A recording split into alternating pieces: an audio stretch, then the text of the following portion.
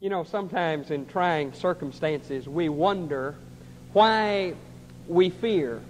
And we wonder why God doesn't alleviate those fears. And we sit trembling, waiting for God to do something to eliminate the fear. And we cannot understand why we can't see and have knowledge in advance of exactly what and how God is going to do everything that God has said He would do. And so this morning, in a very troubled time for this world in which we live, a very demanding time for Christians to live in, I want us to look at the man Elijah. And to understand him, we have to understand his day. Elijah lived in a time when morally his nation was on the skids. They were spiritually destitute, though the form of religion was all around them. One commentator has said that Elijah's day was characterized by a mania of mediocrity. Of all those who followed the Lord and spoke for Him, only Elijah remained to speak publicly. God told Elijah that he had 7,000 others, but those 7,000 others who had not worshipped the false gods were cringing in caves around the country for fear that Ahab and Jezebel would take their lives.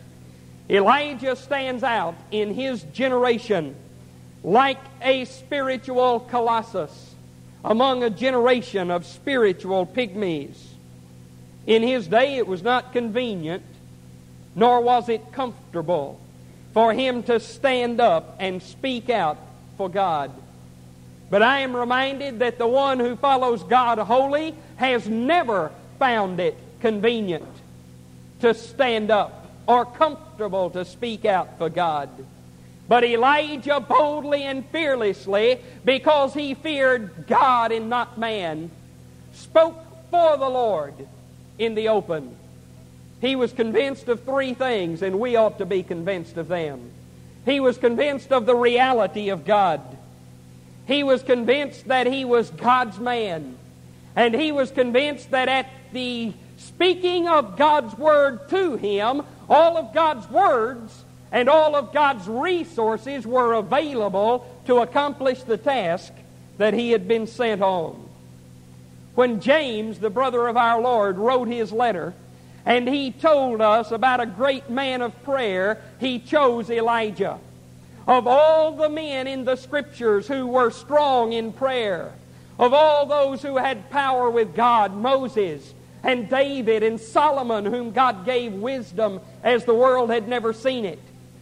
When James came to describe the power of prayer, he chose the man Elijah.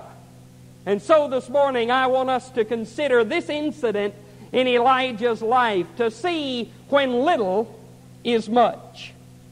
Notice first of all in verse 1 of 1 Kings 17, here is what I have called the prophecy. God sent Elijah to the king, to Ahab, and he told him something very strange indeed, and a very bold thing that a man would have to have a great deal of courage to say. He said, Ahab, it's not going to rain until I say so. Here is the prophecy. Here is a man who is under a sentence of death, and he comes to the palace of the king. I can imagine that court was in session, and the attendants of the king and queen were around, and Elijah blows in like the whirlwind and says his thing, and while they are still saying to one another, how did he get in here? Where did he come from? He was gone off to hide himself at the Lord's command. Here is God's man standing in the public eye to speak an unpalatable message to a hostile world, delivering to the most powerful man in the country the word of the Lord, the prophecy of God. Whether he wanted to do it or not, he did it. Whether Ahab liked it or not, Elijah did it. And he claimed that there would be no rain on the earth until he said so. Here is the prophecy. And then notice in verses 2 and 3, here is what I have called the plan. Now Elijah is going to do several things over the next period of years this passage discusses. But there was one plan involved. Elijah had one responsibility, and it is the same responsibility of every Christian. It was very simply, as the Lord said to Elijah, "Get thee hence and go." The plan may be summed up in one word, and it is one of the reasons that we are fearful. We are fearful because we are not obedient to God. The one word that describes the plan is the word obey. He was to do what God said, period. He wasn't to question it.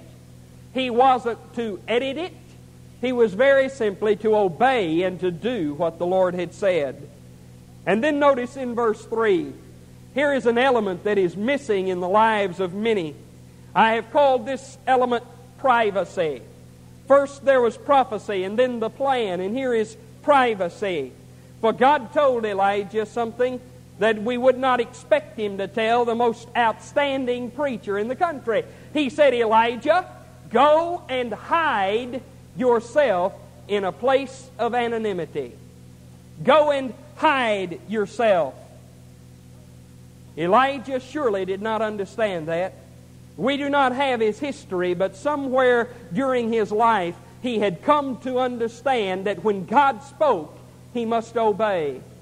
Why would it be that God would take out of the public eye the one man who stood up for him and who spoke what God told him to speak? God was working on both ends. Israel was rebellious. They were not open to the word of the Lord. They were not obedient to Him. And God deprived them of the one voice He had left publicly. But He was working on the other end too. For 3 years hence, Elijah would stand on Mount Carmel, one man alone against 450 prophets of the false god Baal, and he alone would stand up for God and would see a victory such as few men have ever seen in the history of the world. And he was preparing himself. I am reminded of Moses, who lived to an old age of 120 years, but he spent a third of his life on the backside of the desert following sheep. I am reminded of David, who spent 7 years fleeing from Saul, fearing for his life, moving from place to place, leaving the country of his birth, preparing to come to the throne. I am reminded of Jesus Christ, the dominant figure in the history of the world, who lived only 33 years, and 30 of those 33 years were lived in anonymity. And yet we do not want to be anonymous. We do not want to hide ourselves with the Lord. We want to be in the spotlight now. We want to be on the mountaintop now. We want God to use us now. And we become bitter at God. We become bitter at other people. We do not understand why we fail and why we are frustrated. And we must learn the secret of the hidden life. A man is not ready to show himself until first he has hidden himself. There must be the experience of anonymity before there can be true notoriety as God would have it to be. A man is not ready to show himself until first he has hidden himself. And if you will find anybody, whatever their position, whatever their ministry, but you find anybody that is effective for God, and when you are with them you feel the presence of God and they have an influence on your life, when you see somebody that is effective in public ministry, it will always be because first they have hidden themselves with God. Here is the privacy. First, we must be hidden. First, there must be the life where we, alone with God, minister to our own spirits. And He touches and changes our lives before we are prepared to go before the world. And then notice in verses 4 to 7, here is what I have called the promise. He said, "You shall drink of the brook, and I will command the ravens to feed thee there." God's promise was very simple. He said, Elijah, you go to that very unlikely place at the desert side of the foot of the mountains. You go there, and I will provide for you. I can imagine that if this were in the modern day and God dealt with us as directly as He does today, and God gave that direct and pointed a command, that many of us would right ahead and check on accommodations. We would want to know about the climate. We would want to know about opportunities for jobs. We would want to know what we were going to do to support ourselves. And if the reports came back unfavorable, we would tend to say, now, Lord, are you sure that's where you want me to go? But Elijah, remember the plan, had one responsibility, and that responsibility was to obey the Lord. And so he went, and he did, according to the word of the Lord. Notice that God had promised him that He would take care of him. And after a while, the brook dried up.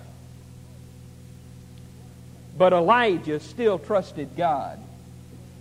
For you see, Elijah's faith was not in the brook, it was in God. I want you to contrast faith and unbelief. This is worth writing down. It is worth remembering. Unbelief sees God through the circumstances. Think about that for a minute. Unbelief sees God through the circumstances.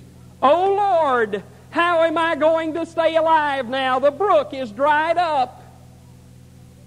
Lord, how are we going to do it? I don't see the source of the funds. The pool is empty and the brook is drying. How are we going to do it? That's unbelief. It's one of the most ungodly ways a Christian can approach anything. Unbelief sees God through the circumstance. Faith, on the other hand, sees the circumstance through God. Faith sees the circumstance through God. Elijah did not trust the supply. He trusted the source. Elijah did not trust the gift. He trusted the giver. And we are to trust in God. God is under no obligation to show us how He is going to do what He is going to do. He is under no obligation to explain it. He is under obligation to command and we to obey. Consider that in the first place, if Elijah was going to back out, he'd have backed out at the beginning. Because God said, I have commanded the ravens to feed you. Now, ravens are flesh-eating birds. Elijah might have had a little easier time understanding it if he had said, I'm going to send the doves to bring you bread and flesh. I'm going to send the pigeons to feed you. But no, the raven's a bird of prey, a flesh-eating bird. And notice how when God promises something, God will always find a way to deliver it. It was an unnatural thing for the ravens to bring him food without eating it themselves. And yet God had told him where to go, God had told him what to do, and God was under obligation to provide for him, and God found a way to do it. I want you to notice also that when the brook dried up, Elijah had to suffer as the result of his own prophecy. Why did the brook dry up? That brook running down from the snow-capped mountains dried up because there had been no moisture on the earth because of Elijah's prophecy. He was suffering at the hand of his own prophecy. He too fell heir to the punishment that God sent upon the land. There's one thing I want you to notice that you might miss. You find it mentioned in verse 4, in verse 9, and again in verse 10. It is what I have called the place. This is vitally important. And it is at this point that you and I will begin, I hope, as God illumines us, to get a handle on the principle that little can be much when God is in it. In verse 4, He said, I have commanded the ravens to feed thee there. In verse 9, He says, arise and go to Zarephath by Zidon and dwell there. Behold, I have commanded a widow woman to feed you there. And in verse 10 it says very simply that when he came to the gate of the city, the widow was there. There is the place of His presence. There is the place of His provision. There is the place of His power. And God had promised to take care of Elijah as long as he was there. And where is it? It is wherever God tells you to be. There was a drought in the land. People were starving to death. And God promised to take care of Elijah, but He promised to take care of him at the brook. He didn't promise to take care of him if he went into the hill country of Gilead where he lived to go home and hide himself. No, that was not the right place. The promise of God is, I will take care of you there. And often when we are fearful and our needs seemingly go unmet, it is because there is a short circuit in our system and we are not there. We want to serve God. We want to please God. We want to give as God wants us to give. But in all of that, we want to do it on our own terms. But God says, I will provide for you there. There is the place of power. There is the place of provision. There is the place of His presence. Elijah was already very successful. But God said, go and hide yourself there. And he did it. In verses 5 and 10, it says very simply that Elijah went and did according to the word of the Lord. Why is there fear? Why is there lack? It is because when we have seen and known and understood the Word of God, we balk at it. We debate it. We question it. We try to decide whether or not we really want to do it. And we decide that we will think about doing what God wants us to do. As you read the history of the kings of Israel and Judah in the books of Kings and Chronicles, you will find many times written, and so served the Lord God, but not with his whole heart. And he went after the way of the Lord, but not with his whole heart. Over and again we read this. And their reigns were hampered and ineffective, and their lives were troubled, and their ends were often from unusual circumstances because they tried to hold on to God with one hand and themselves with the other. You must be there if God will meet your needs. And when you are there, all of heaven must bow to meet your needs because God has promised to take care of you. How many instances do we need? God told Jesus to be there, and there was the cross. But the cross ended not in death, but in resurrection to new life. God told Moses, lead the people not by the way of the valley, but by the way of the plains land. And they wound up with their backs to the sea, and God took them across the sea on dry ground because they were there. God told Elijah, go to the unlikely place. Go to the desert. Go to the place of anonymity and hide yourself, and there I will provide your needs. Every Christian must know what it is to be there at the place of anonymity before he can experience victory as Elijah did on Mount Carmel. Joseph was the pride of his father. His brothers hated him because his father favored him. They sold him into Egypt. He rose quickly to a favored position in the house of a wealthy man. But there the devil put him down again, knowing that God had plans for him. And though he languished in the prisons of Egypt for years, one day he raised to the throne because he was there and he had been faithful and obedient to God. Moses tried to serve God in his own strength and wound up a fugitive. And he found that there was the place of the desert, not far from where Elijah ended up. And after 40 years of following sheep in anonymity, Moses came to be one of the greatest leaders of men in the history of the world. Here is the place. And everything else we discuss may be right. You may be in God's plan as far as you know. You may have hidden yourself. You may protect the private life you have with Him. You may trust in His promise, but unless you are there, it is all to no avail. Then notice in verse 9, the person of the promise.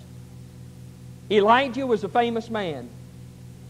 Elijah was a man of some notoriety, and he moved in high circles.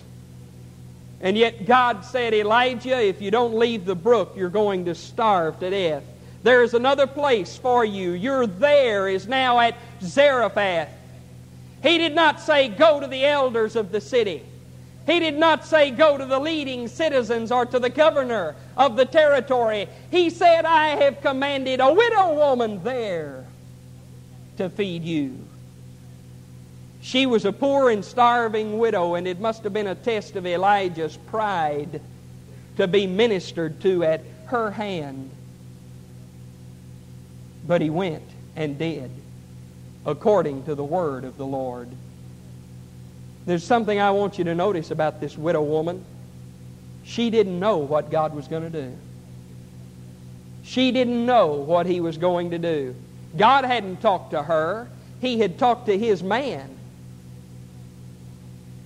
And when Elijah got there, notice that she said to him, as the Lord thy God liveth. She was saying to Elijah, it's your God, not mine. It's your God that's got us into all of this mess. And now you want to take the little bit that I have left. But because she obeyed God, her needs were met in abundant fashion. And friends, sometimes we struggle and suppress guilt, and it's a legitimate guilt, by the way, because we do not feel that we can afford to give as we know we ought to give. No Christian who does not live the life of giving in every area of his life can ever be happy, because God so loved that He gave. And it is ungodly to be stingy. The truth of the matter is that you cannot afford not to give as God directs. Write down a reference of Scripture, whether you're taking message notes this morning or not. Luke 6:38. And I want you to go home and get a handle on Luke 6:38 today. God has ordained giving as His means of getting His wealth into circulation. And God has promised that when we give at His word, not indiscriminately, not foolishly, not unreasonably, but when God speaks it, it's not foolish or unreasonable. And when we have given according to His word, either He will meet all of our needs, or He's a liar and we might as well sell this property, fold it up, and find a new religion. God is honor-bound to meet our needs. And when you are there, and when you have given, all of heaven must bow to meet your needs. Once in the Old Testament and once in the New, we are given the supreme examples of what it is to give under God's direction. And both times, here and the widow we read about in Mark chapter 12, here and in that other place also, both times it was a widow. And both times, God did as He promised. I want you to notice that both of these widows gave everything they had to God. They gave it all. We quibble over percentages, and some Christians swell up like a toad when they get up to giving 10% of their income to God. All of it belongs to God. You're not really giving Him 10. He's giving you 90. It's all His. But I want you to know that there are only two percentages mentioned in the New Testament. One is 50% and one's 100. And the scriptural principle stated in the book of 2 Corinthians is this: every week when the church gathers, let a man give as God has prospered him. At the direction of God, under the impulse of God.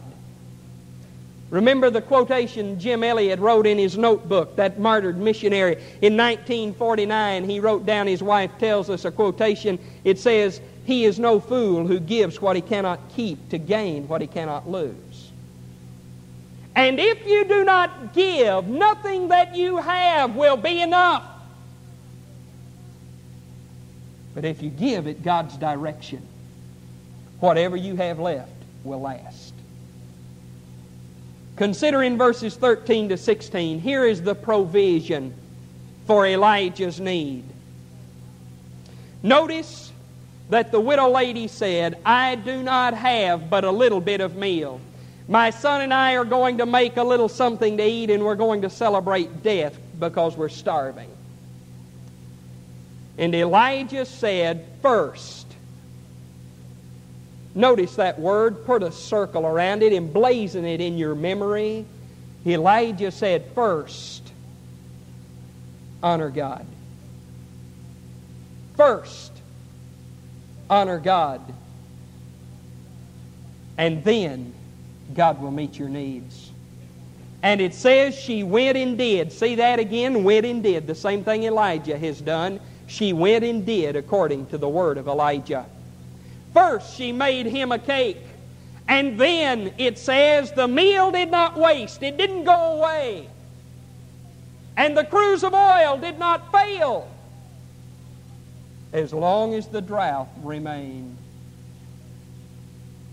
First, if you will honor God, God will meet your needs.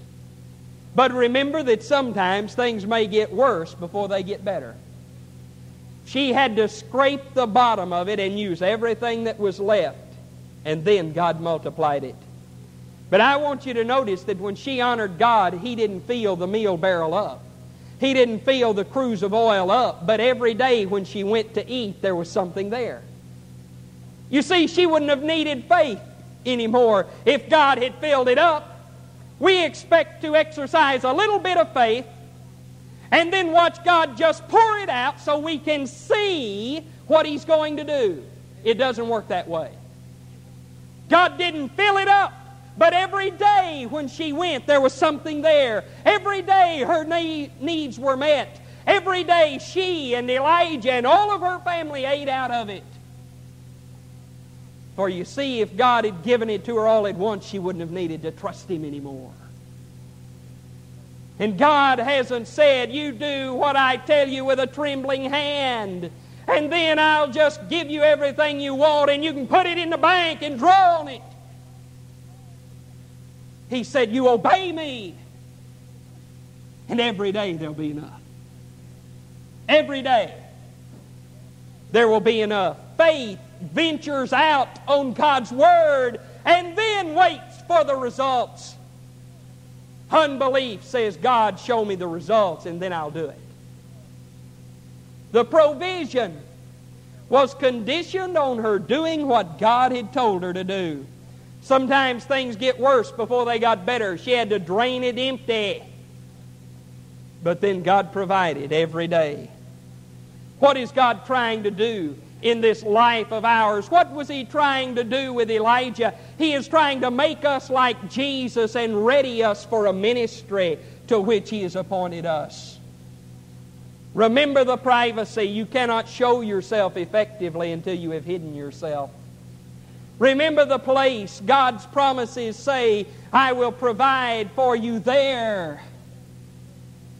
But remember the promise, I will provide. And remember that the provision will come when we have done as God commands. First, like the barrel of meal, we must be empty of ourselves